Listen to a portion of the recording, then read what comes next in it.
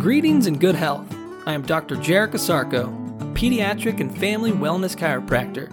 This is your Lifeline to Vitality, where we discuss ways to cultivate family wellness.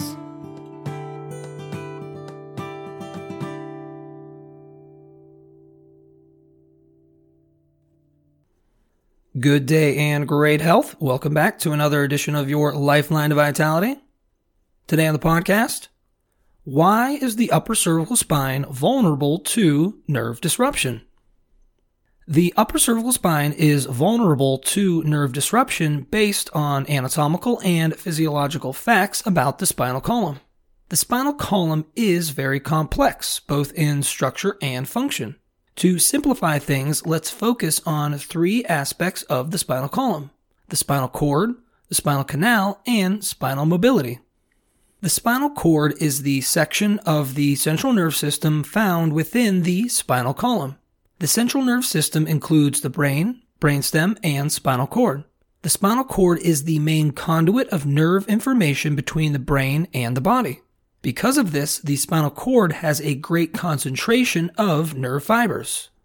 Nerve fibers, or axons, are long projections off a nerve cell that transmit electrical signals. The central nerve system uses nerve fibers to send and receive messages.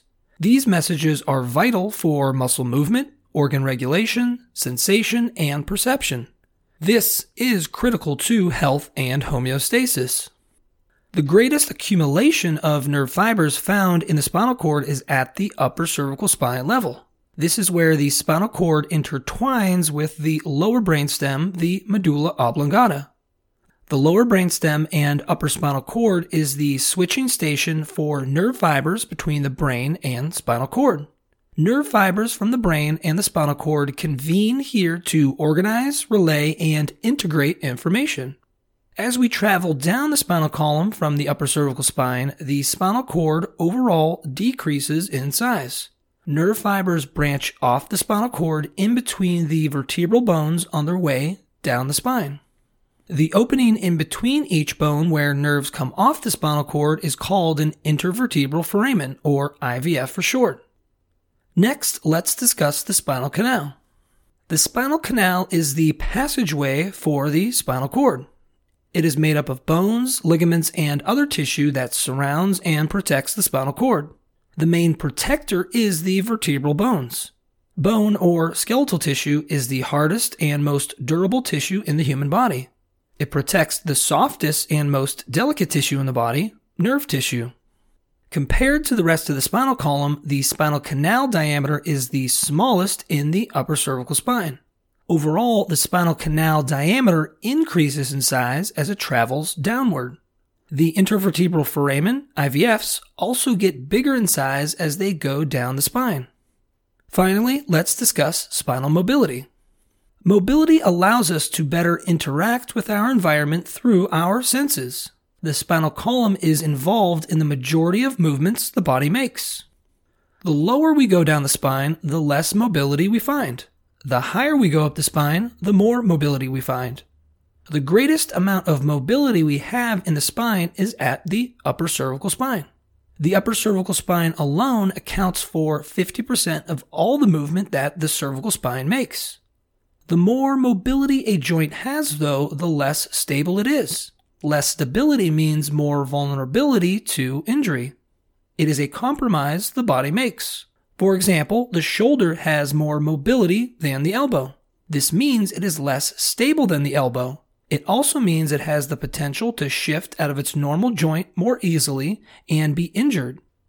If we consider the facts about the spinal cord, spinal canal, and spinal mobility, we can start to draw some conclusions as to why the upper cervical spine has the greatest potential for nerve disruption. In the upper cervical spine, the spinal cord diameter is the largest, and the spinal canal diameter is the smallest. This means that, compared to anywhere else in the spinal column, the bones of the upper cervical spine are in the closest proximity to the spinal cord. Furthermore, the top bones of the spine are nearest to a significant concentration of nerve fibers. And finally, the upper cervical spine is the most vulnerable to injury because it has the greatest mobility of the spinal column. A specific injury in the upper cervical spine, called a vertebral subluxation, approximates the top bones of the spine even closer to the spinal cord. A vertebral subluxation is when the bones of the spine shift and lock at a place. This puts added pressure on the surrounding tissue, specifically nerve tissue, and interferes with how it functions.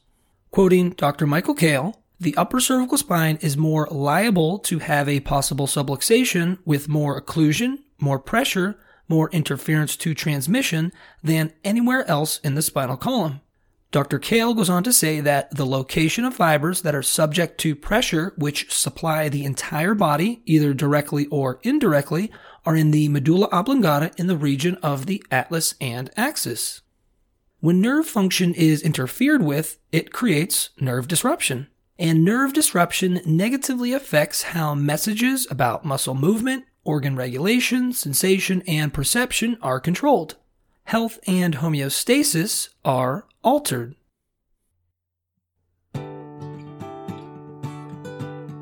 Thank you for listening.